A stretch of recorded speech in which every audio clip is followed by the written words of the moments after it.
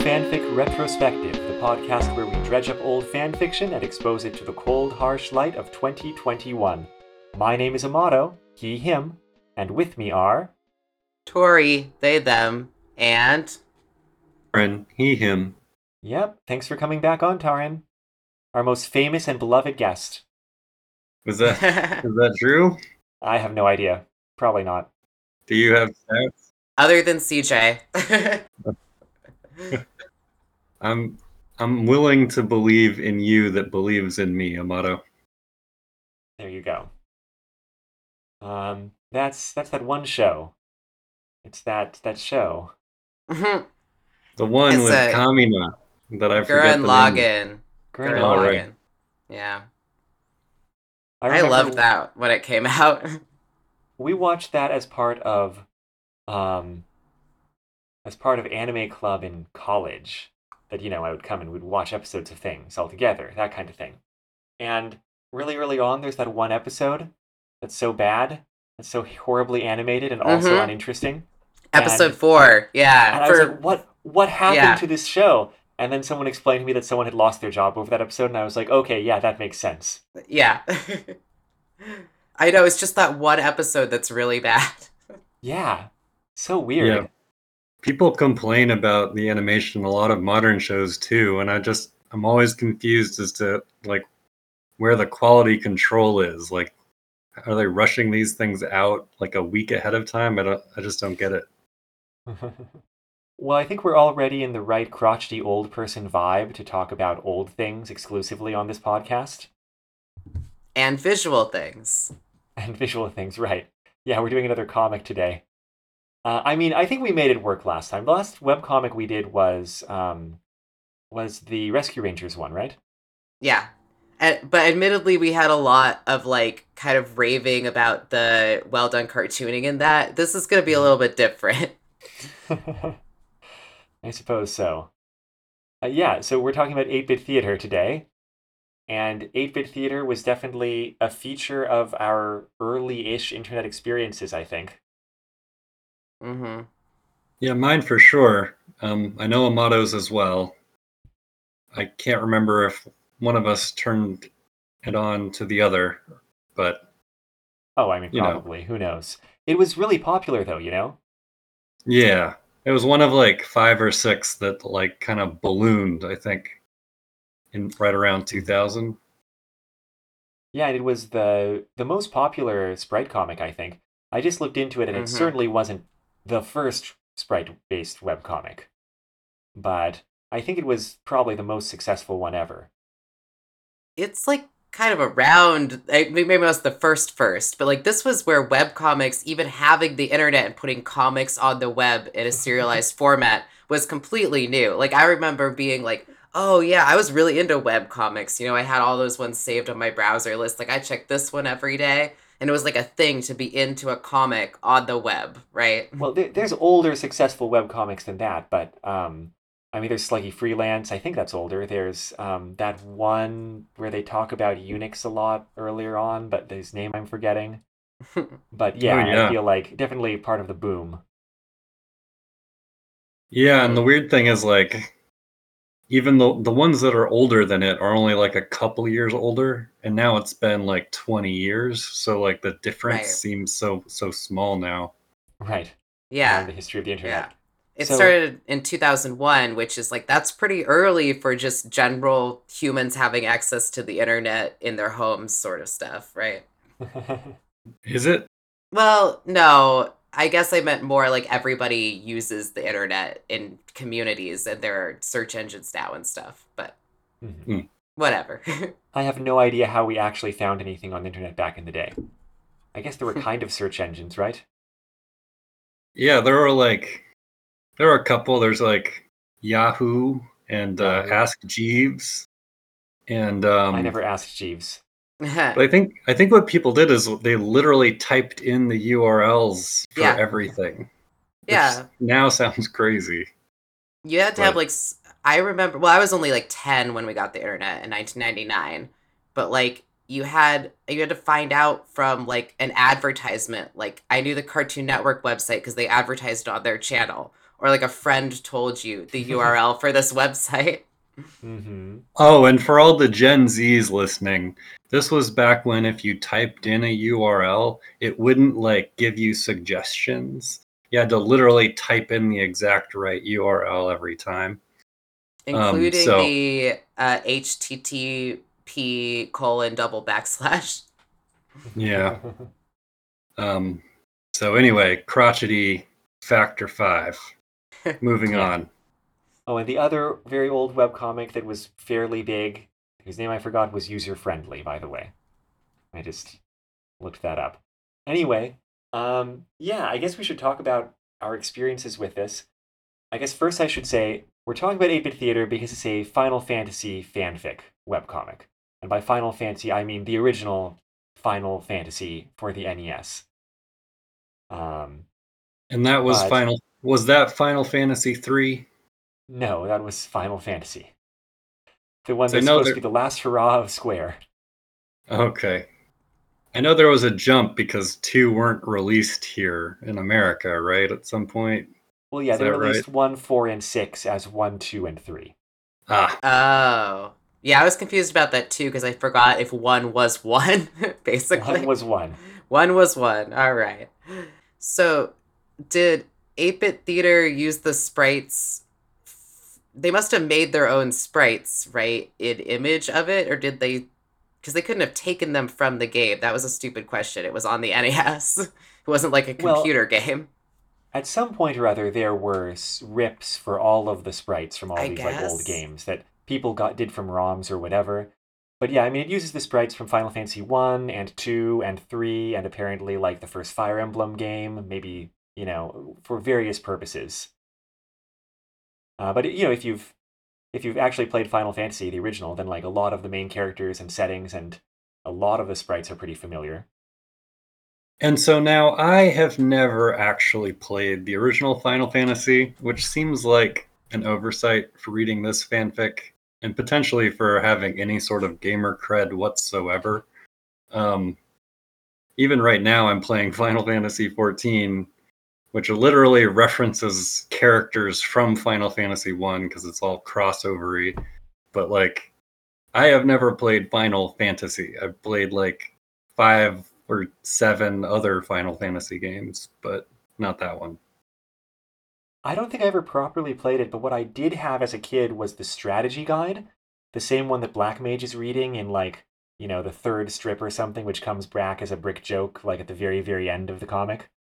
And I think copies of that were floating around because like it had come with an issue of Nintendo Power really, really early on in Nintendo Power's lifespan, because they were really trying to push Final Fantasy. They were like, here's the strategy guide too. Something like that. Hmm. And so I was kind of familiar with the game, even not having played it. I think I probably tried to play it once and I was like, nope, this is too hard. I'm not doing it. I remember I remember back when strategy guides were like the only way to get any sort of information about a game because you couldn't just look things up. Um, so file that away for crotchety level increases later. Yeah, I don't even know. When I was first had an NES, well, I mean, we had it in my house before I was even born, but I was playing it when I was really little. I don't even think there were that many strategy guides that existed back then. We never got Final Fantasy. We just had like Zelda and Mario and some other stuff, but I didn't even get into it until the PlayStation, so never played the first one. Yeah, the first one's really interesting because, and okay, I guess we should get into the content of the comic actually before I talk about this connection. But let's talk about the comic a little bit. 8-Bit Theater. It was created by Brian Clevenger. Apparently launched in March 2001. So it is literally 20 years old, or 20 and a half at this point when we're recording. And it ended 9 years later in 2010, and it seems like it pretty much just trucked along pretty consistently throughout all that time, as far as I can tell. And it was popular enough that I think Brian Clevenger was able to leverage it to get work writing for other things, or to be able to like write his own original comic and sell it and such. Tori, have you read any Atomic Robo? No, I haven't. Though you just told me that was good. I just didn't really have an assumption. any assumptions or knowledge about it. I mean, I've heard of it. I just didn't know. I don't know. Anyway, I haven't. Yeah, I mean, it is good. It's like got some kind of, superhero adventure man motif type things, but it's also got interesting like throughout the things happening throughout the lifespan of the immortal protagonists, and so each one tends to be set in like a different decade even, Hmm. and has a lot of fun stuff going on. I feel like, um, and by immortal I mean he's a robot, not like not like he can't die, but it feels like 8-bit theater is like those web comics where the person starts off drawing them and their drawing is really, really shaky, and by the end of the webcomic, they're actually really good at drawing. It feels Hmm. like 8-bit theater is that, but for writing for Brian Clevenger. I can totally feel that because so it starts out a little rough for me, but by the time I finished reading what I read for today, no, this is actually pretty good. Like I would probably buy this if it wasn't too expensive, you know. Now, there's like 1,200 or so pages Hmm. of the webcomic, Tarin. And you were saying before the show you were kind of marking when you thought it started getting good. At what mark was that? Right. So I read 500 pages of the comic, and the point where I would say that it started to be solidly good, like every panel of every page seemed to fit and seemed to flow and like was enjoyable to read, was 439, which means I got about 62 pages of good writing, like solidly good writing. I don't blame Brian. He put this out for free. I probably shouldn't use his first name, Mr. Clevenger. But Are we on a first name basis with Brian Clevenger? Is the question here. well, Probably not you after this know, episode. um, I did mark that it comic. He refers to them as episodes, which seems solid. By episode 288, I said, seems like he's figured it out, because before then, like I wouldn't have probably read them on purpose. Though at the time, I did originally read this comic when it was coming out. And at the time, I thought they were pretty good. Um, and the guest comics make me think that Mr. Clevenger's work are even better, like relatively. Now, this makes it sound like I think this is not a good comic, which I don't think. I don't not think. I think it's pretty good for a web comic of its time. It's something. I mean, like you said, I was really into it when it was coming out too. And I don't know if I read it straight through, but I definitely did read all of it at some point. I think when I raised the idea of reading this, both Tori and Dom were like, 8-bit theater ended? And I was like, oh yeah, like it actually reached its story conclusion. Um, and I had read that conclusion back in the day. Actually, it's kind of funny because at the point where I said, oh, like in my notes, this is solidly good now, it was like 5 comics after I gave up the first time, like when I was reading it as like it came out, because it had gotten to the point where at one point the comic starts getting way more interludes and like guest strips, and he's sort of just he didn't update as frequently as he had before, which I think is sort of a death knell for a lot of comics, web comics at least. But yeah, like I stopped reading it like literally right before I would now think it got good, which is unfortunate, but it also might be related. Like maybe something happened, like something was happening in his life where he was like, oh, I'm starting to get like attention. I'm starting to get really good critical feedback. I'm taking this really seriously as a career or something. I don't know what the background is, but something like that, maybe. Hmm. Well, let's orient ourselves and the readers about 8-bit theater and Final Fantasy. The plot of the original Final Fantasy is that you are 4 light warriors and you get to choose their classes. Um, and you have these orbs, and each is an elemental orb because this is Final Fantasy. And you need to go defeat the 4 fiends to light back up your orbs to save the world. And the I mean, there's various notable things about it, but it's not a plot heavy game. one of the few things that is notable about the plot is the presence of a time loop, which is very like I mean it's a very JRPG thing to have, but you don't really expect it in a game as old as Final Fantasy, where it's like you beat Garland really early in the game, and then later on it's like, oh, Garland sent the fiends back into the past, so no, so that like he protected his conscious. I don't know. He like sends himself back into the past, so the fiends can send him back into the future, so he can pull the fiends from the past or something like that, and so he can never die, except that then you just kill him harder, and he does. Could this be the trope namer for the JRPG time loop thing? I don't know. I Hmm. mean, I have no idea what that history is. Yeah. I was just thinking about that. It was definitely early and influential, though. Yeah, like I was just thinking about that with this whole comic, like just its early and influentialness in general. Like looking back on it now, I started reading it and I was sort of like, "Oh, well, this is a little bit cliche and redundant and the humor is not super smart, at least at first." I will say Mhm. that like when I got to the I didn't get all the way to the end, but what I skipped the end and I thought it was actually getting really clever at that point. But at the time when I remember it was coming out, I'd never seen anything like this that was using Mhm. video game sprites and was making fun of those tropes in games. And it did a lot of things sort of seminally. I think I've just seen it so many times now, but this might be one of the earliest iterations of those types of jokes, which when I was, 12, 13, 14, were hilarious. What kind of jokes are we talking about here, Tori? We should probably kind of talk about the Oh, style of the yeah. comic. Let's just do that. We'll talk about the comic. Well, okay, so I mean, we get characters that are from the classes that you can choose in the game, like our main party. Very like we start off with Black Mage and Fighter as characters, and very shortly they're joined by Thief and Red Mage, and a White Mage and Black Belt are around, and those are the six classes you can choose from in the game. And like for a while, they're kind of like the main characters, though Black Belt is less important than any of the other five, I would say, in the comic. Um, Though secretly, he's also MVP, but like we'll talk about that later. sure. And the game, I mean, the comic, it proceeds more or less along the plot of the game, except everything's ballooned out in terms of way, way, way more detail. It grinds along. Things are making forward progress in a sort, but it takes them like, you know, 20 yeah. times as long to do anything as I could possibly make it take them if I was writing an adaptation of Final Fantasy.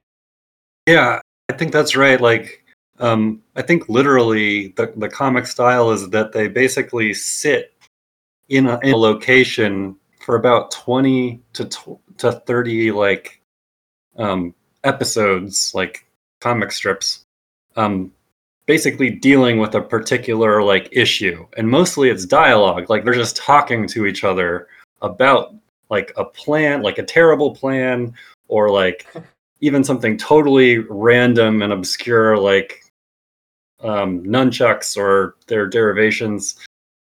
Like literally for like 20 comic strips. These are not like a Dilbert like 4 panel comic strip.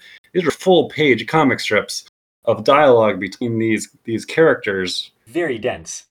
Yeah, but overall, the humor style of it is basically that they say or do what each other would call stupid things, and then call each other out on it constantly for hundreds and hundreds of pages.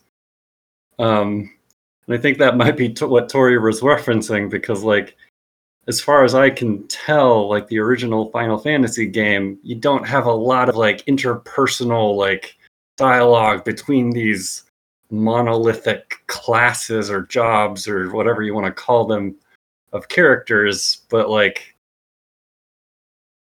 you know, they're just you can fill in the gaps of each. You can basically put whatever personalities you want of them, and what Mr. Clevenger decided to do was to make them all either like psychotic, which might not be the right term for that, like kill happy, or very ignorant. What's I guess some of the humor also Tard sort of made reference to this that I was referencing is like, so you've got Red Mage, who is a self-described min-maxer. And that's like something you didn't see a lot of just jokes about like in media at the time, right? And that's what makes it kind of funny because it's like something you know about in your little nerdy geek bubble, but here's a comic that's actually calling attention to it. And the other thing, the reason when I started rereading this and I didn't remember a lot of it, that I wasn't very like invested is it, I think I said it seems a little like plotting and the jokes seem redundant. However, having skipped to the end and realizing that it does do, as Amato said, the whole plot of the game, eventually, I'm like, was this the intention all along? Like, I'm really curious if, like, in Clevenger's head, he was like, I'm gonna do the whole plot, even if it takes me, what, 10 years and 1,000 strips. But he did do it, and, like, I'm just gonna give him some praise for doing that in and of itself. Yeah, it's impressive he was just able to do it. I agree. Um, yeah, Tori, you mentioned Red Mage being a min-maxer, and we're talking about that in the tabletop role-playing game sense. And I want to touch in on that for a couple of reasons. One being that the original Final Fantasy is really D&D influenced, like really heavily, in a way that no other Final Fantasy game afterwards ever was when they were making their own franchise. And so you've got illithids and like Meriliths and beholders around as random encounters. You have the wizards having spell slots that they have to use, including like first, second, third, fourth, whatever level spells as like their system mechanic. Like all that kind of thing, and probably other stuff that I'm forgetting. You can just really see the Dungeons and Dragons in it. And so it feels, a lot more natural to like throw in all of the well, not to mention that it's really a fantasy setting, unlike some Final Fantasies which try to do more like, I guess later Final Fantasies really go away from the medieval setting, right? By the time you get to six. Um, but the other thing is that I feel like a lot of the dynamics in the strip feel like a really bad middle school or high school, if you're unlucky, Dungeons and Dragons game, where there's a DM with a plot, but when the players start getting stuck on some like dumb little thing, it's not like it was the 2000s. There wasn't like talk about table community or expectations or the DM being able to be like, look, guys, I'd really like us to get back on the plot. And since we're all friends, that's a reasonable thing for me to expect for us to do. Like, nothing like that. So a lot of it feels like players talking over a situation in detail, shooting down each other's dumb plans to some extent. And also, some characters and other characters being completely incompatible. They would never hang out together, but they have to because the players are both there. And, maybe attempting to murder each other, and the DM is like, no, you can't do that because some reasons. Or, like, White Mage is the one who's trying to keep things on track, her player or whatever. But, like, she just can't murder Black Mage because that's being run by a player, and so she has to justify to herself why her character is not destroying this person, or that kind of thing. Like, there's a lot of that vibe, I feel like. There totally is. There totally is. And it's funny too, because like when I read this originally back in 2001, 2002, like it wasn't weird to me that Red Mage as this sort of emblematic symbol of D&D like influence on Final Fantasy. It wasn't weird to me that he was there and he was talking about Dungeons and Dragons. It's really weird to me now. Like now I see them as like completely different media. Like I see Final Fantasy as its entirely own thing. And so I kind of totally forgot about like the crossover back then. Because it was all just our own little nerdy world, right? Like if you know about Final Fantasy, you probably know about D&D, and you probably do both. But Right, yeah. yeah, That was sort of like what I was describing, right? yeah. I didn't get even as far as you two. I got into the mid 100s of the strips during this reread, but I have read it all before. One of the things that did amuse me early on, there being not a whole lot of laugh out loud moments early on, but like things that I found amusing, was, they have a random encounter with some werewolves, which again takes like 20 strips. And Red Mage, who has been speaking in Dungeons and Dragons, rules this whole time, suddenly and immediately shifts over to World of Darkness rules and starts talking about how, oh look, these are werewolves, so they take aggravated damage from fire or whatever, or silver, but they take normal damage and they can soak that from anything else, and they can shift into their like whatever Krynos and Lupos forms. I don't know. It's just suddenly I got the joke because I was familiar enough with Werewolf the Apocalypse to understand Red Mage, and that's definitely a lot of the humor and the entertainment value of at least early 8-bit theater is like, yes, I understood the references you're making because I'm also a huge nerd. Mm-hmm. There's a guest comic later that's sort of poking fun at all of the previous 8-bit theater strips, which now, like at the time when I read that guest comic, I was like, this is pretty disrespectful of the person hosting your comic. But now I'm like, these are all very valid criticisms. And one of the things that it says is like, oh, look, it's the 30th Simpsons joke in the first 10 comics. I had no idea because I have never like really watched The Simpsons, which is kind of weird. But like, I didn't know that the strip was recycling Simpsons jokes. Like, apparently the okay, yeah. I don't even have it because I have no I have no reference for The Simpsons, so now I can't even remember which jokes were recycled. Go ahead. Yeah, you should see some of The Simpsons, Taran. And also, now that you mention it, I do see a lot of Simpsons humor in the comics DNA, though obviously much less disciplined, I would say, in its execution. Well, it's also definitely got that style of humor, right? Where, like, Tard, you were saying, like, the guest was poking fun at the main comic creator. It's like, well, he pokes fun at himself all the time, too. And I think that's kind of the charm, is that it can be so self-referential that you really can't, like, tear it down too much, except for the misogynistic jokes, which were not so great. Yeah. Well, I think those taper off, but at the start actually, maybe we could talk about, there's like it's mostly the Final Fantasy plot, but we do have an intro where we meet the main characters and they have personalities, I guess. Yeah, the intro to Final Fantasy is you choose your party, you are outside of Corneria, go. Yeah. And in this, you've got Black Mage and Fighter, and they are just named that, which in and of itself is kind of funny because, like, that would be, you wouldn't have a name in the game, they'd just be your party. But they call themselves, they call each other that. Walking through the woods on a quest for the armor of invisibility, I believe.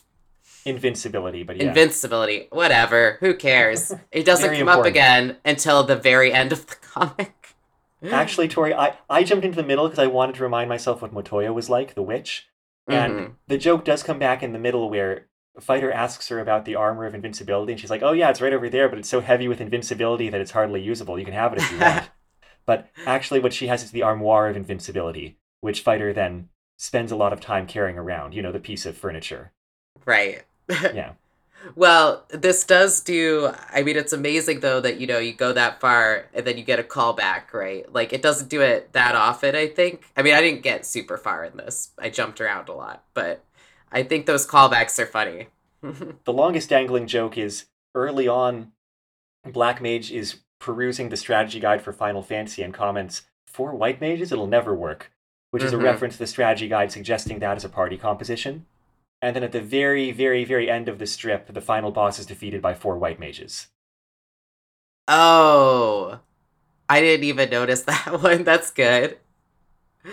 Yeah, like, there is a plot that runs through this, and, like, stuff happens, but it almost seems like because this was being released over such a long period, it would be weird to kind of like talk about the overarching plot because it's mostly about the jokes. But I didn't want to say that it is funny in the opening. The party kind of comes together for reasons and cements their characters. They are introduced to Thief, and Thief like basically tricks Fighter into signing a comprehensive contract that signs their lives away to him. And then, I don't know, they hire Red Mage or something, but they also meet White Mage, who ends up being the only reasonable person in the world, apparently. Her and her other group of white mages, and they are the ones who eventually defeat the big bad after a decade of strips. Well, I want to talk about White Mage, and because you mentioned misogyny. And Yeah. there's a lot of dumb kind of like homophobic or Mm-hmm. transphobic or like various stuff jokes. And there's also this vibe that, I noticed heavily going through where a lot of the humor, like Taran said, is someone saying something blisteringly idiotic or incompetent, and somebody else, you know, being the straight man and reacting to how stupid that is, right? Mhm. And the female characters in the strip are all the straight men. They're all the competent people for the jokes to bounce off of. Because you've got White Mage, who is just there to react with horror to, the stupidity or sheer evil of, some of the other characters. You've got Princess Sarah early on and back and forth, and she does that with Garland. You've got Motoya, who is also, like, I mean, she's a little bit more entertaining, but she's not one of these like screamingly incompetent or like obsessive characters like a whole lot of other people are. I read a little bit of the Elfland part, and you've got this female captain of the guard who is also like, that same vibe. And it's just, one of those things I feel like with a male writer writing comedy with female characters, where like he's not inclined to make the female characters the funny ones in the way that like some of the male characters are the comic characters. Yeah. It's kind of an issue though. Like it's because it treats the women differently than the male characters. The male characters are the main focus. But what does get better, and the thing that really put me off of the comic and made me not want to keep reading it, is that when Black Mage is first introduced to White Mage, he just keeps hitting on her in the most like awful ways. Then of course, she kind of smacks him down, but he keeps going, "Oh, that means she likes me." And that's supposed to be the joke. And it's just I don't even know. I don't really have to describe why that's a bad joke. I hope not. It's like, oh, she must like me because she's hitting me and punching me and telling me to go away, that I'm a creep. Like, I'll just keep pursuing her. And he's not supposed to be a good person, but Yeah, it's not a great joke. It's I, just like, eh.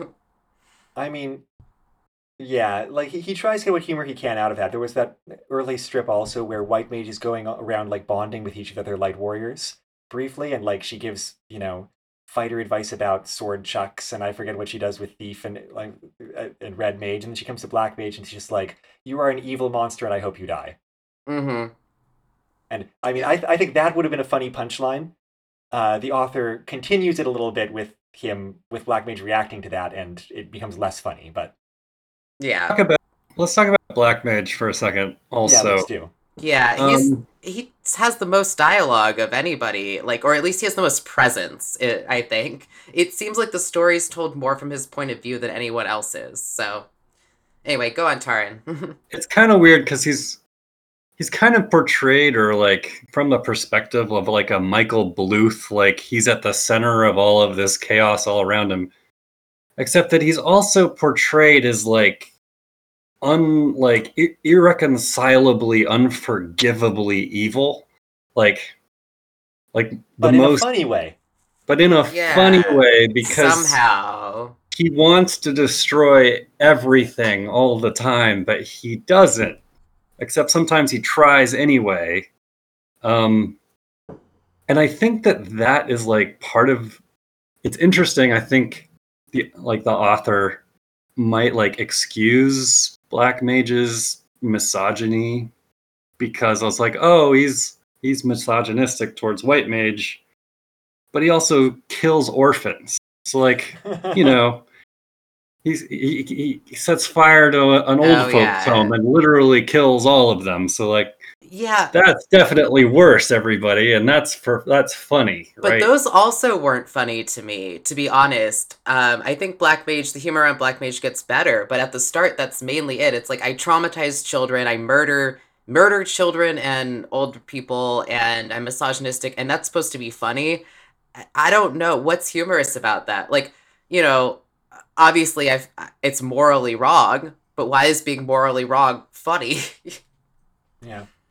I feel like Black Mage is part of a tradition of web comics characters specifically, because I noticed a bunch of just off the top of my head, there's Bun Bun from Sluggy Freelance, the killer rabbit, going into Black Mage. I remember the second half of 8-Bit Theater was contemporaneous with Looking for Group, that like World of Warcraft inspired one.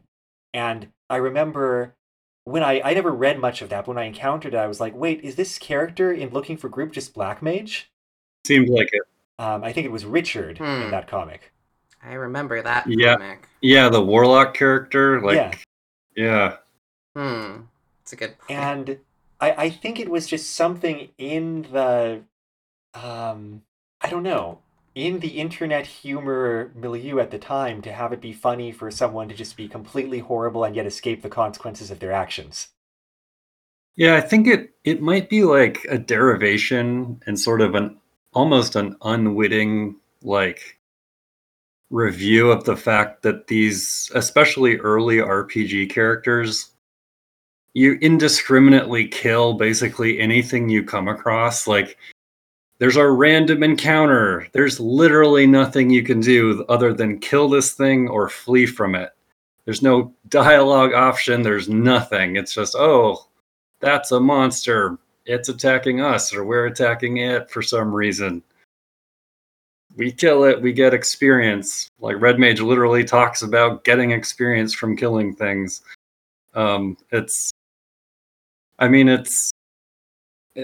played for laughs, and like the characters in 8-Bit Theater like are almost, maybe every other comic, one of them attacks the other. Like, Black Mage, as far as I know, unless there's some exploit in Final Fantasy with knives or daggers that I'm not aware of, Black Mage uses a dagger to like try to kill his teammates constantly in this comic. Yeah. Even though it seems like he shouldn't be good at it at all. He's not in the comic either. But that's actually funny. Like, it's not unfunny that Black Mage is a bad person. It's sort of like Seinfeld, right? You see these bad characters make mistakes and receive basically their punishment for it.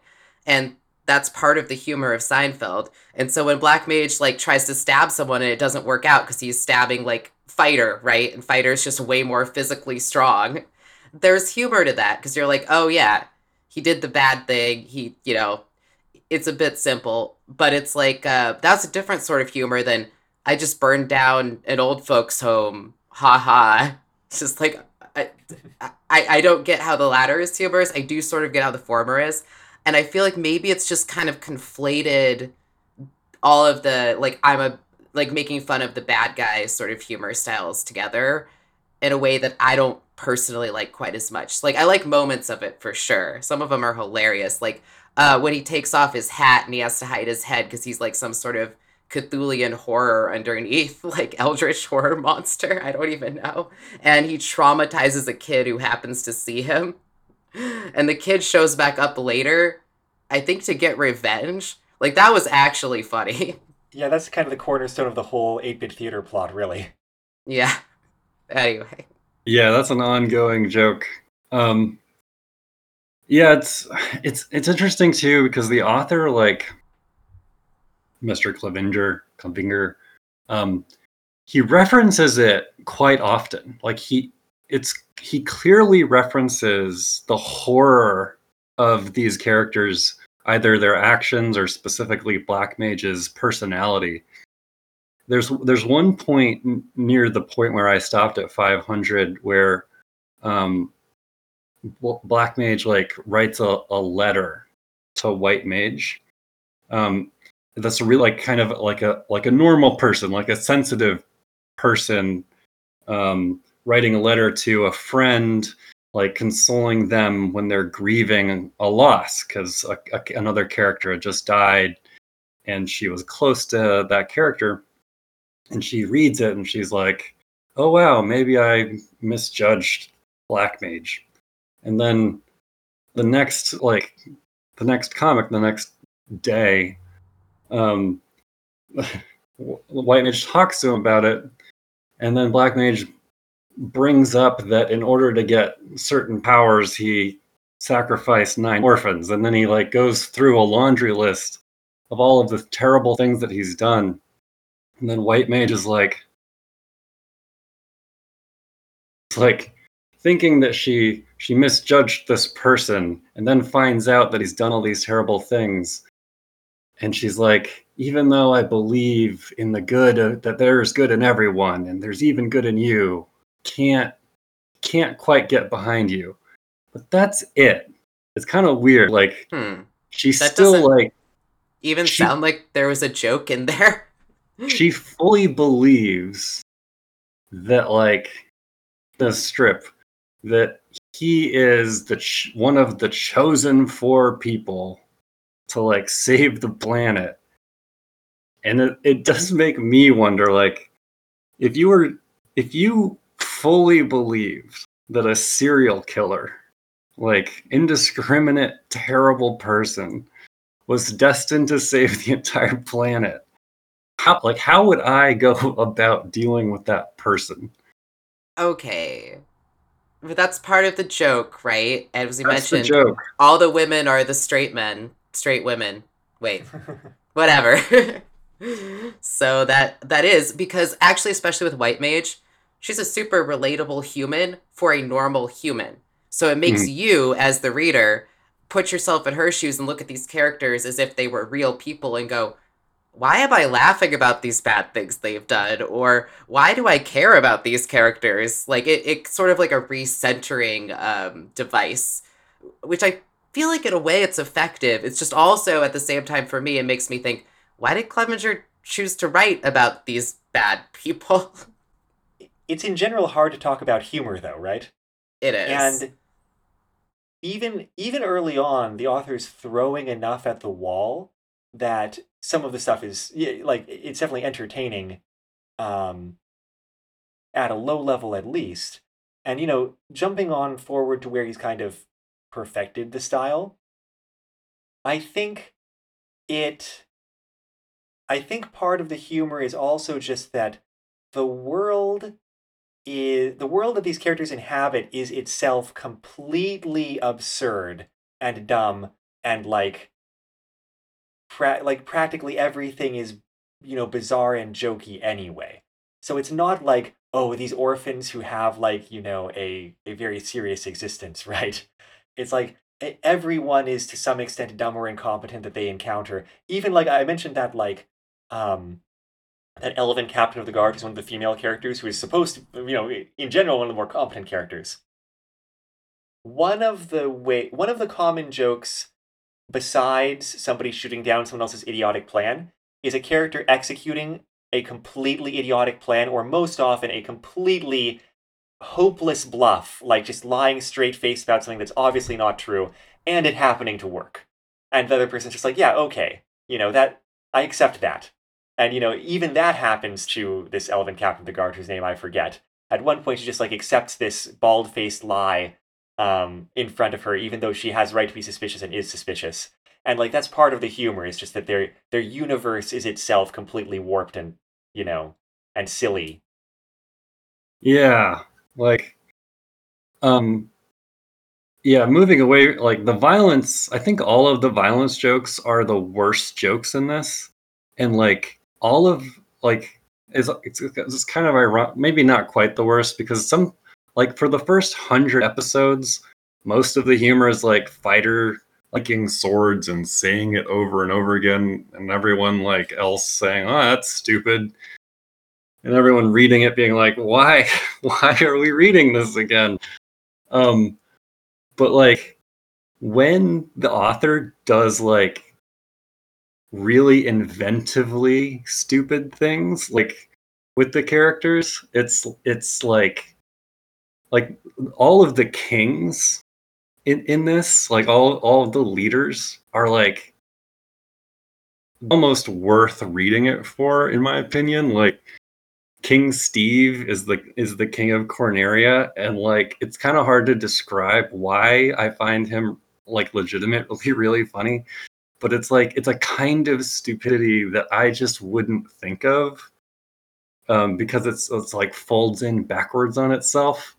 Our producer Dom just shared a comment relating to the whole like black mage being a horrible murderer, evil person thing, saying that like she understands in art that often a period of art, such as like the early webcomics period, is in reaction to kind of the period of art that came before it. And in this case, the predecessors of webcomics really were newspaper comics, right? That's what these Right. things were being modeled on, with like a serialized one strip per day, even if, even if something like 8-Bit Theater looks nothing like your traditional four panel or whatever little comic strip. Sure. And so part of the humor of having horrible, evil characters is just that they are in a comic, which is a medium where you're used to having like Dagwood or, at worst, Lucy Van Pelt, and not like Black Mage. Right. And I do remember, and I've been trying to put this together in my head, right? Whether I thought this was funny at the time because I was just a teenager, my humor wasn't sophisticated, or if it was, like I think we mentioned before, just a part of the pastiche of the era. And I think it really is. It's like you start out with these characters, and that is a really good point that Dom made. And that's part of the humor. But as you continue, you become invested in the characters, despite them being bad people, because this is a long running story format. I mean, Rick and Morty, like, which is a cartoon I love, and is super, super popular today. It also has characters which like randomly annihilate civilizations. I think maybe this kind of like webcomic kind of heralded this like the dark cartoon era, which is now kind of restricted to more adult cartoons as far as I can tell. That's a whole conversation, like how Yeah. cartoons have evolved. I don't know as much about how webcomics have evolved, but I definitely see maybe some influences of that like motivation to like shock people out of their complacency reading newspaper comics in the comfort of their homes. Yeah, but if it's just reactionary, then it's not as interesting. I do think that there's a little bit more here. Like maybe the characters are predicated on a reactionary standpoint, but I think they actually have moments of really interesting and endearing personality qualities, which makes it sort of fascinating. I want to talk about the art a little bit because part of what I find endearing, for example, about Black Mage, is that he's very cute. Just his character design. Like, I love his little gesticulations with his tiny little arms that are, like, poked out, in front Hmm. of him, like all the characters. And I like how much expression the author is able to get in, like, his little beady, glowing eyes, even though he, like, has no face. And in general, I think the art style is very, like, um, I don't know, kind of cute and enjoyable. And even though I don't think the other characters somehow are quite as expressive or endearing as Black Mage's design specifically, um, it's still it's all a very like kind of bright, colorful blocks of color sort of aesthetic because it's sprites, but it's also sprites blown up way bigger than they should be on the screen of your TV playing on your Nintendo, right? Yeah. I find it very pleasing to look at too. Like after 500 pages, I'm not any less interested in the art style. I'm not tired of the fact that these are just reused sprites, which is kind of surprising to me if I think about it enough. But like there is somehow a lot of expression. I do have a question for y'all. Um, there's like a white pixel in White Mage's face, like right below whatever eye is like closer to first person, like depending on which direction she's looking. And I was never in my mind, I was never able to like interpret that as anything other than like some sort of weird like blush or like maybe a teardrop. Like it didn't bother me this time, but I remember as like a teenager being like, I don't understand why there's that white pixel there. And similarly, it looked like Black Belt had a beard with the black like outline of his face compared to the brown of his hair, like that kind of thing. This is not like there's no way to critique this. I'm just honestly curious how you guys interpreted those things. The the small child, because they happen to be on this page, that Black Mage traumatizes, as we mentioned, also has that same white pixel. And I wonder if this is just maybe they're. This is such a limited number of pixels, y'all. Like, this is like kind of a standard character design that was drawn out. And I agree. I think you could make that pixel flesh tone and it would be better. But because maybe the surrounding area of like their clothing is white, the pixel is just like a pixel bleed. And it was just like either make that white or black. I don't know. I think you could have made it flesh tone, but I don't know the answer to that. Well, I mean, I can confirm that's not something that the author decided. That's Hmm. just from the sprite. White Mage uses the sprite for the White Mage from Final Fantasy 3 rather than from Final Fantasy 1. And it's just got that Huh. little white pixel. I don't know. Huh. Interesting. But you're right. It seems like it should be flesh tone. It really does. Mm-hmm.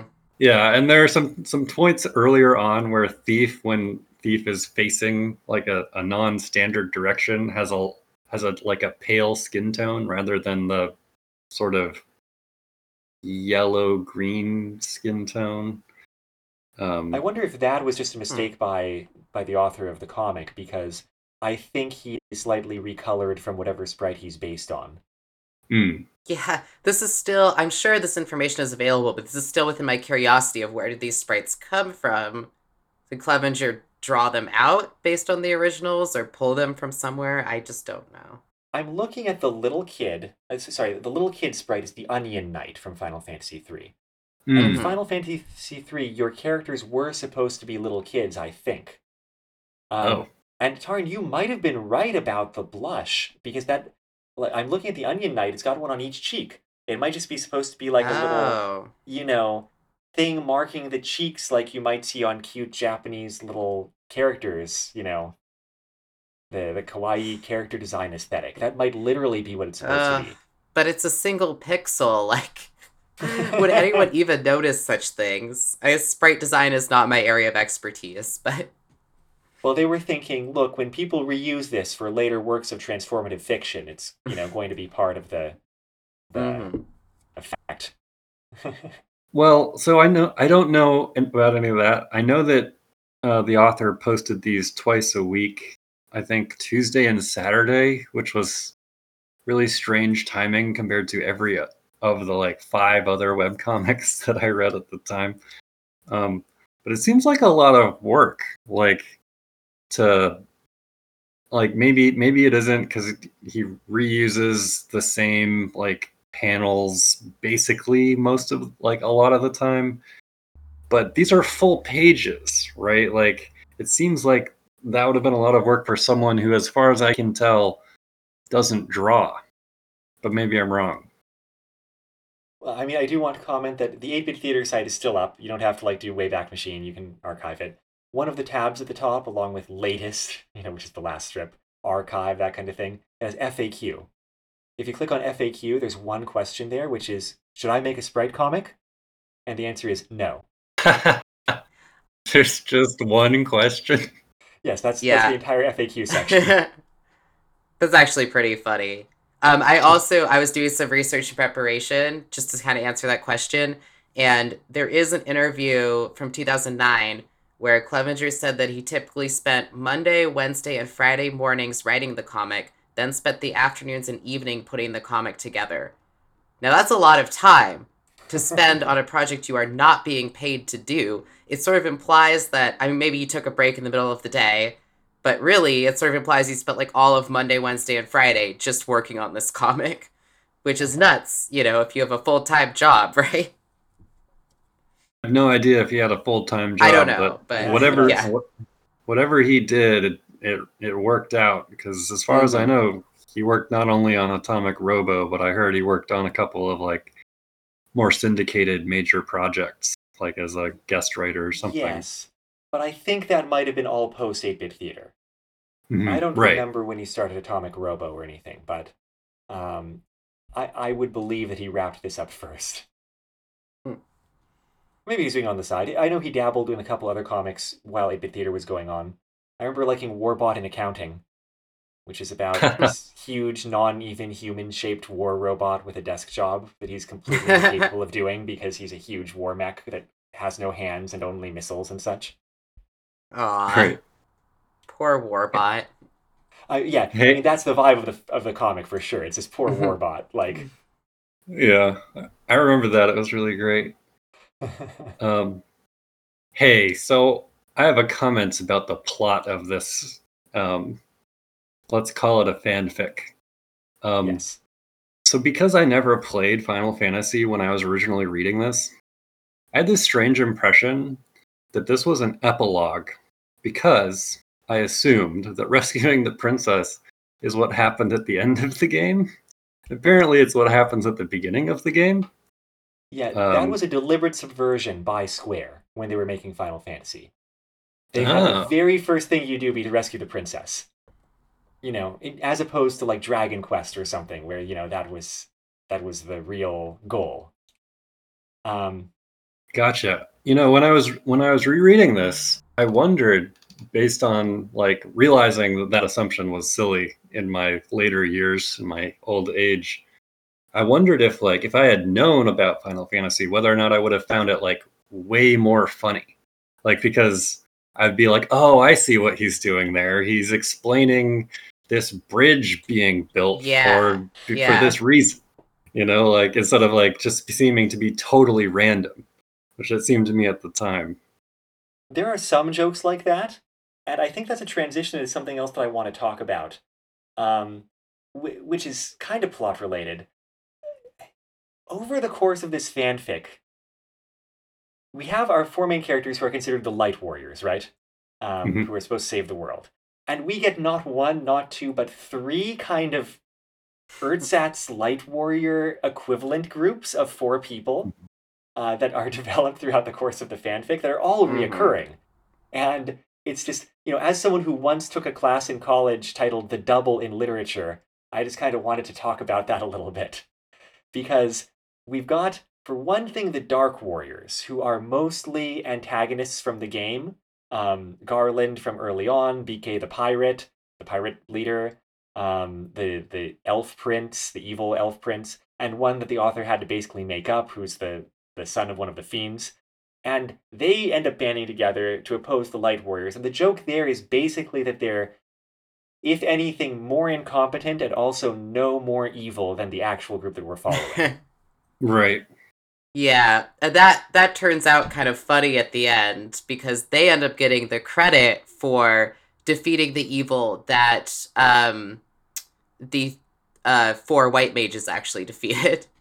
But it's only to spite the light warriors, essentially, just because they're saying we're gonna take credit for what you guys did. And then the white mages are like, how can we not have that happen? Oh, we'll get the dark warriors to take credit for it, which I thought was actually a really funny ending. Yeah, it's pretty funny. I mean, I really liked it. Like I especially the Dark Warriors. Like for some reason, I was really attached to their dynamic, like probably more than the Light Warriors. It took them a while to get formed, but like generally, I felt that they were each more interesting characters. Like Garland, I was a fan of from a very early, like he was easily my favorite character as soon as he was introduced, until King Steve, of course. Um, but like I don't know. Would you, Amato? Which one was your favorite? I'll maybe just ask you that. What of the Dark Warriors? No, I mean of the groups. I find the conceit of the real Light Warriors fundamentally hilarious. And that's Uh, because of it being such a Final Fantasy reference. Because, like, really early on, the main characters get hailed as the Light Warriors because they show up for the job and they're like, oh no, the Light Warriors are supposed to have these orbs, like, and you don't have the orbs, so you can't be the Light Warriors. And, over the course of one strip, I think Black Mage or someone runs off and gets some light bulbs, and it's just like, oh yeah, these are the Mm-hmm. orbs that we're talking about. They're still warring with destiny. Yep. And they're like, okay, you're the Light Warriors. And then, later on, you cut back to Corneria, and the class changed versions of the starting party in Final Fantasy. Because like later on in the game, you can upgrade your classes and you get all like big and buff and you look more serious and competent. And so, just Right. by using those sprites, the author is indicating these are actual, competent, legitimate heroes who know what they're doing. They show up, and they're actually the Light Warriors, but they're turned away because we already have some. And you keep, Right. flashing... And that's one of those jokes that's only funny if you're familiar with the game, really. Otherwise, it's just like, okay, whatever. It's kind of funny because the king is painted as so incompetent that not only does he buy that the light bulbs that were stolen from the castle are the orbs of light from the castle in front of probably many witnesses, I'm assuming, are the orbs of light. They started to cool down by the time they get in front of the king, and he's like, they're only war, but they're like, oh, that's because their power is diminishing, so we must act quickly. Like, That's also buys hilarious every from excuse. the game. Yeah. But also, he's like, basically his conceit is, I don't even need to know who the Light Warriors are. I'll just send everyone. And the ones who aren't worthy will just die. And the queen is like, but that's bad. And he's like, oh, really? No, he just like can't understand why that's bad. And it's kind of like a little bit of a gag through the next couple pages. It's kind of like, it's a humor you would assume, but in a way, it's funny. Like, I kind of liked that part. He's like, oh, right, yes, killing people, the bad thing. Of course, honey, I'll remember that next time. And I mean, that's the character that Taran's saying is his favorite. Yeah. It's True. really kind of funny, yeah.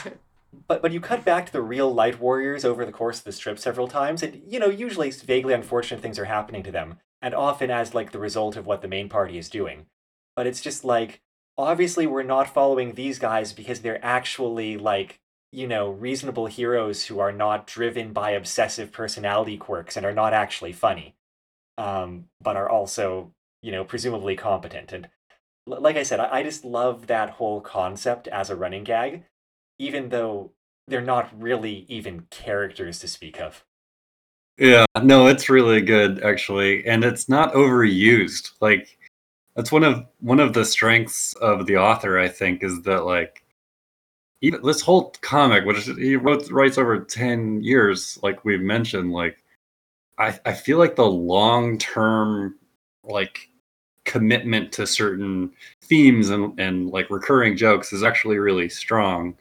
I think there's a guest comic which talks about the real Light Warriors as if they're having their own wacky misadventures because they each have their own kind of silly personalities. And I remember reading that and being like, this isn't the point at all. What I want from these real Light Warriors is that they are just they're trying their absolute hardest to save the world, and the entire world is stupid, so no one is helping them just save everything.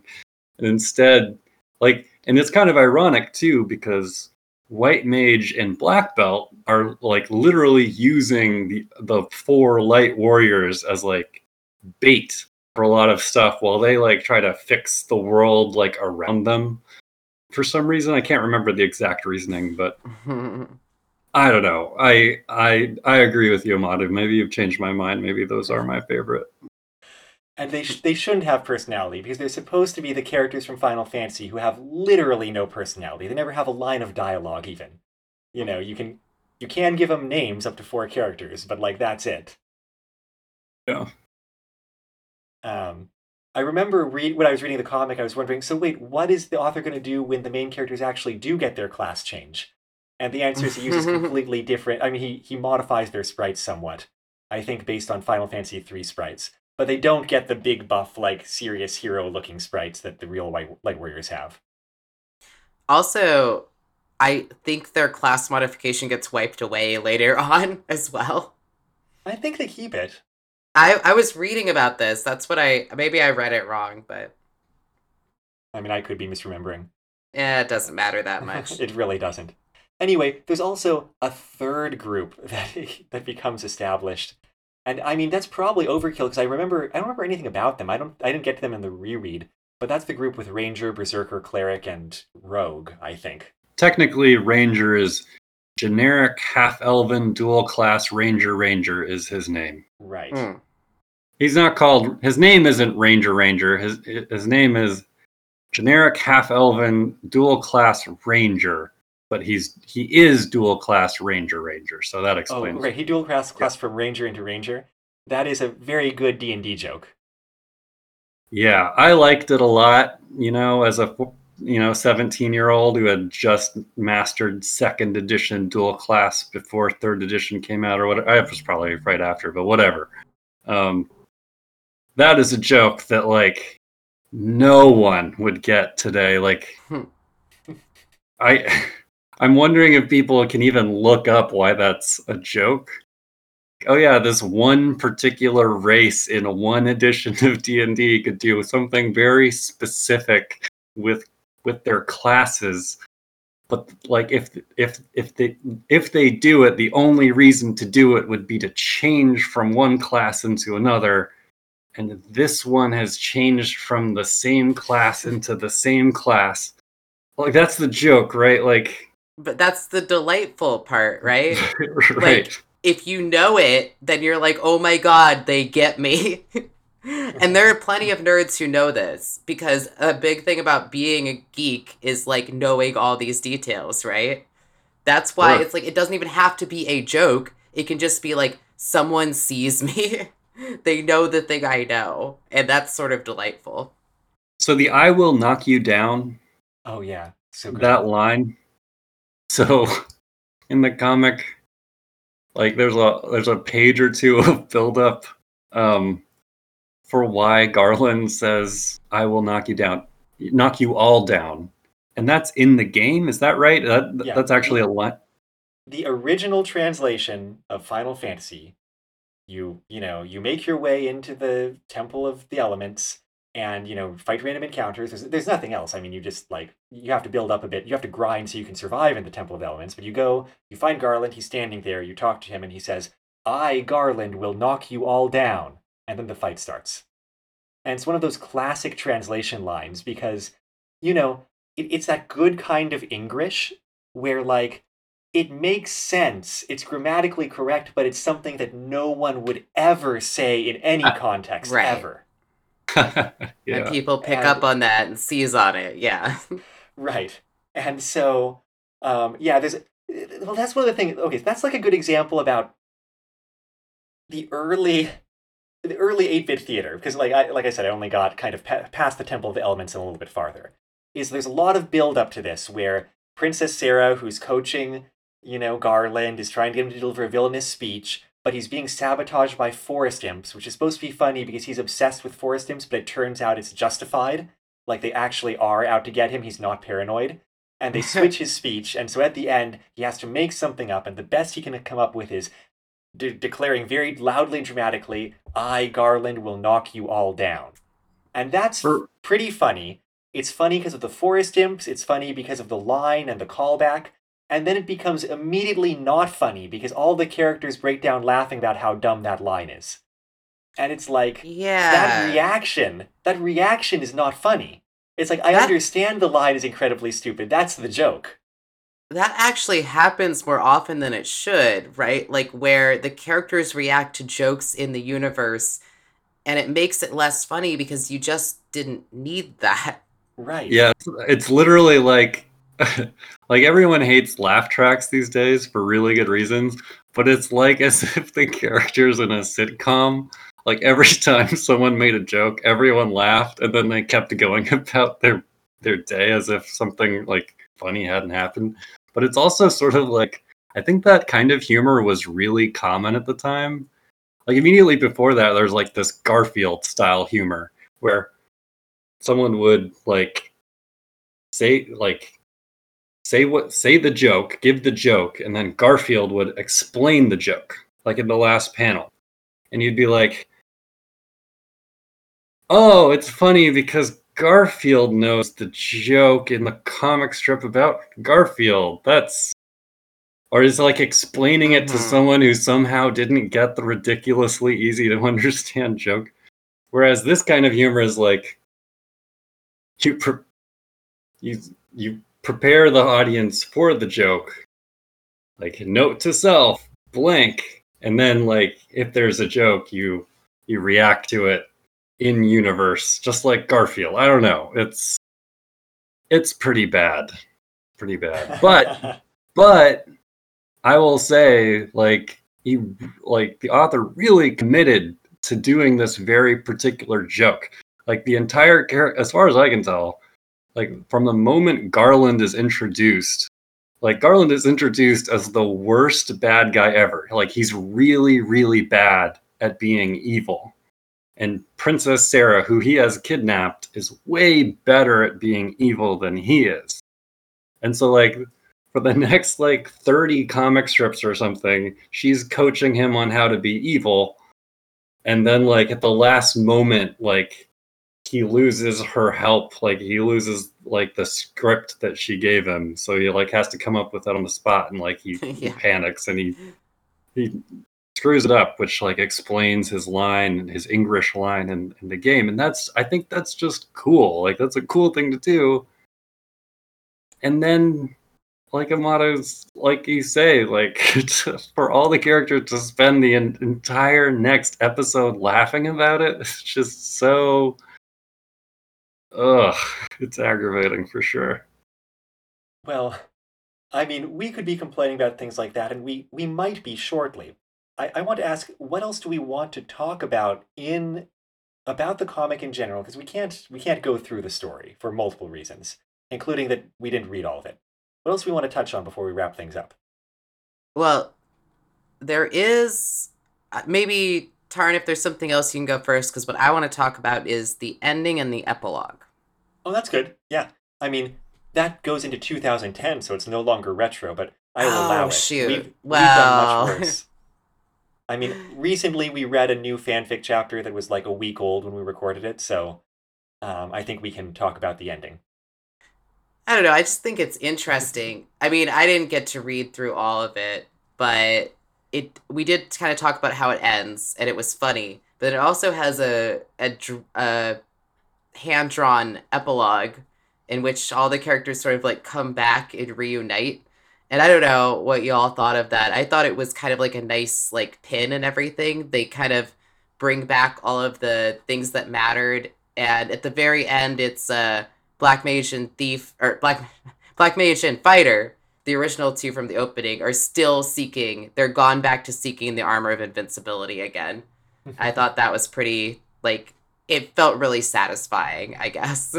I think I was a little thrown by the art style, where I thought the characters for whom basically, the fact that the characters had no noses looked very strange to me. I understand they don't in the sprites, but it makes me think that like, it just in the art style of that last thing. Red Mage looks great. Black Mage looks great. And they either have a nose covered by a mask or their entire face is blackness. And the other characters just, they're this weird uncanny valley to me. There's also this gag where who wears the mask over their face? Red Mage is eating through the mask, and like somebody notices out of the corner of their eye and just like, what? Like a what expression on their face? Anyway, sorry, go on. I mean, I loathed it. Specifically the art style. Like, I don't know how you do over 1,000 pages of a comic in a sprite style and then end it without having a sprite comic. It's just so weird to me. What a strange decision. It wasn't the ending, it was an epilogue. Well, I agree with you, Tarn. I didn't think it was necessary to be hand-drawn. It's a weird jolt I agree, for that to be the ending. But I did enjoy Red Mage's character design. Yeah, me too. But we say it's the epilogue, but it's also like, if you go to the end of the comic, that's where it is, and it's not easy to get to the like, let's say, easiest to get there, you know. And there's no falling action before it. I mean, you know, the final pixel strip is like the final kind of climax thing, but it would have been a little abrupt to stop it there. So yeah, I mean, it's still the last part of the story. You're right. It's called the epilogue, but it feels more like denouement. Yeah. Right. Denouement seems right. But yeah, I don't have much else. I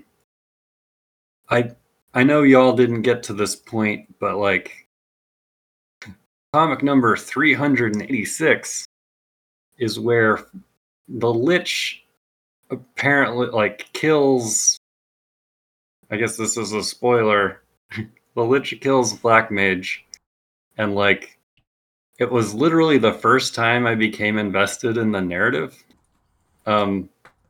Because Fighter like goes ballistic on the Lich, even though like all of the characters have either been like nearly killed for the entire previous section of the comic.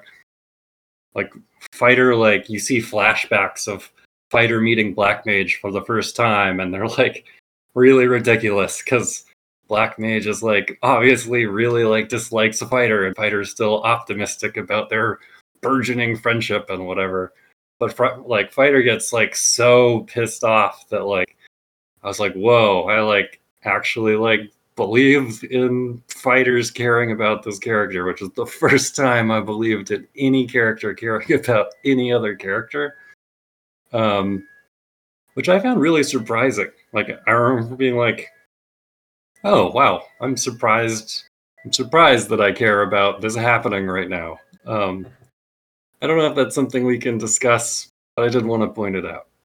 Yeah, well, thank you. I think you're right that it's actually an interest. It's definitely a main part of the style and feel of the story that nobody cares about anyone else.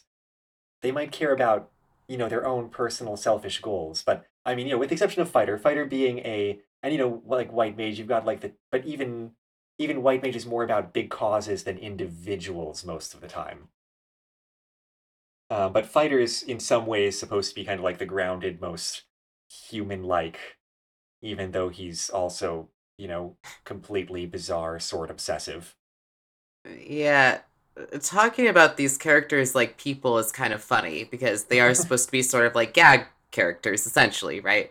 However, it's funny that you all both said that you didn't believe anybody cared about anybody else because I don't think that's true. If I were to like analyze these characters, they say they don't care about each other. They might stab each other, particularly Black Mage might stab one of the stronger fighters, knowing that that person will survive. Like, he will talk the talk, but when it comes down to walking the walk, I mean, like, Black Mage will kill plenty of other people, but not his party members. It has not happened in all of these strips. Like, my point is to say that it's not like they don't treat each other badly, but I really do believe they're sort of like the Seinfeld characters. Like they might treat each other like shit sometimes, but they actually and are in some ways invested in the team. Because at any point anyone could have walked away. Thief wrote up a contract apparently, but nobody cares about that. Like occasionally there's conceits, like when Thief is actually the Prince of Elfland, and when they're in Elfland, he has his warrior ninjas try to stop them from leaving the party or something.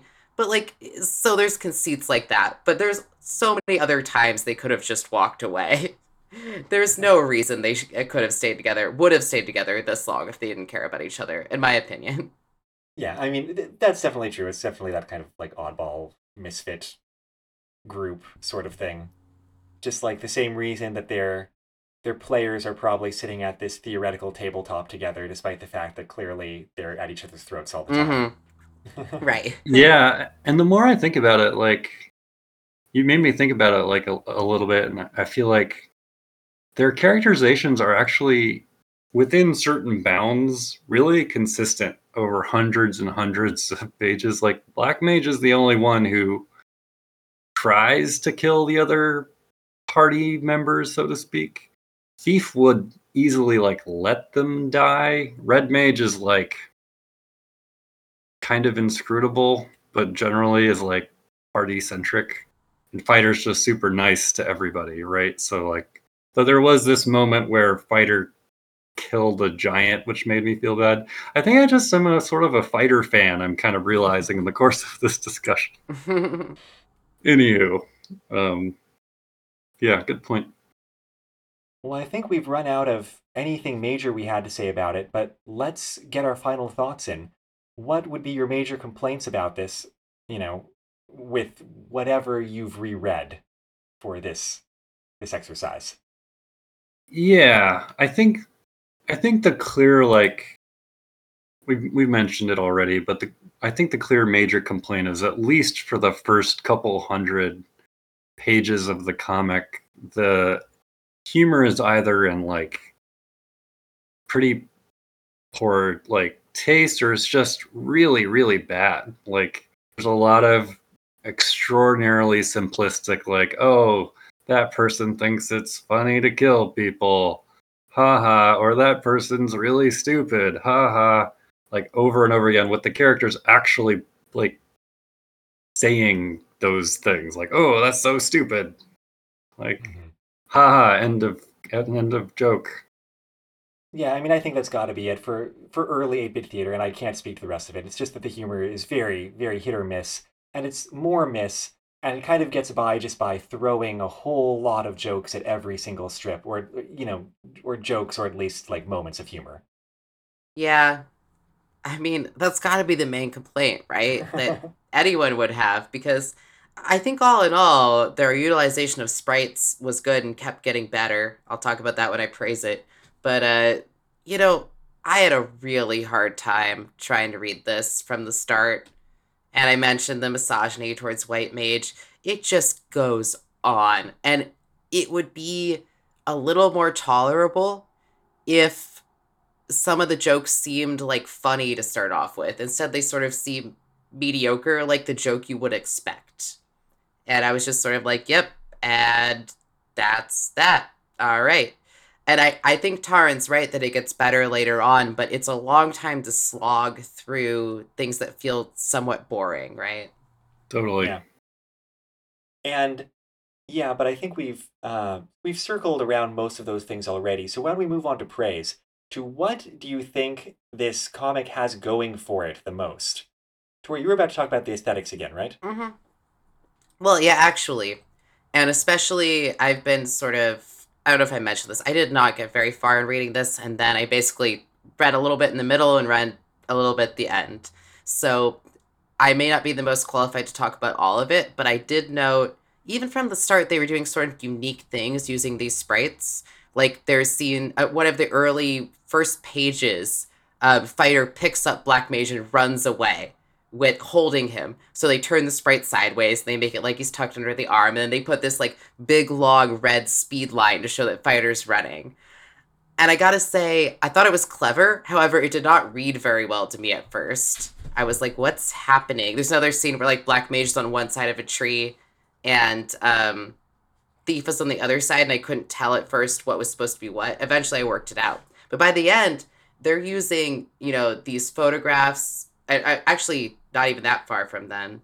They're kind of creating their own backgrounds in these pixelated images. He's using, I guess it's one person, he's using these blurred out photographs to create backgrounds, which is really clever because it blends into the pixelated image. And he's also drawing on images from other things and inserting the sprites over it, like hand drawn art as well.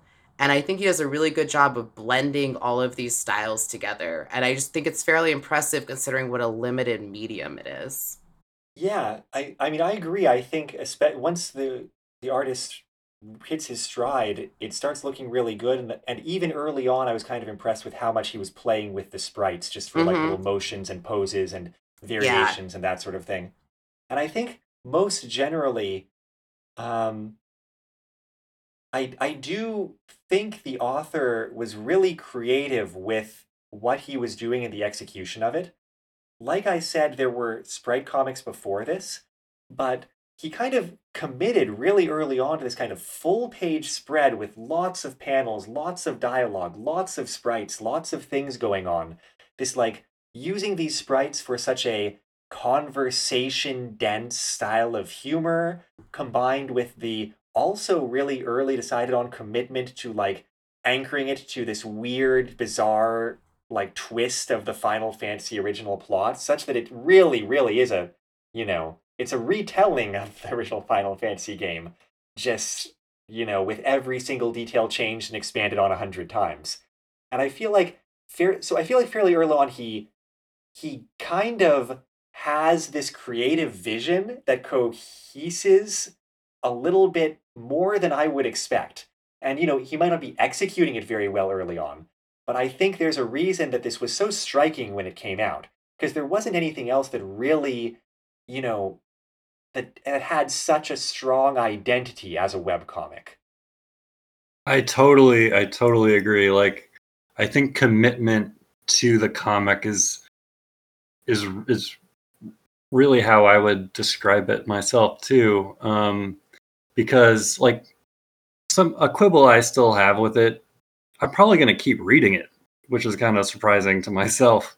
But like the word bubbles are not that intuitive. Like often you're supposed to read down to up or right to left, which is like jarring when I've like read a lot of professional comics. But they've gotten better over time. Everything's gotten better over time. Like the humor's gotten better. Like my favorite lines are in the last 100 comics I've read. There are a couple good ones early on too. I'm like in retrospect, I'm impressed. I mean, it did take him years, right? So maybe I shouldn't be so surprised. But I think what's so impressive about it is I think that like someone who's improving that much with a comic wouldn't like cleave to the characterizations as much. Like he would I, for example, would probably either start a new project or change the characters more over time so that I didn't have to like have Black Mage be this sadistic like main like protagonist, I guess. Like but instead he like finds ways around that stuff, and like I'm pretty impressed by that. Like definitely seems to have a certain discipline that I wouldn't have in that position, I think. There's definitely something to be said for the dedication to the project, for sure.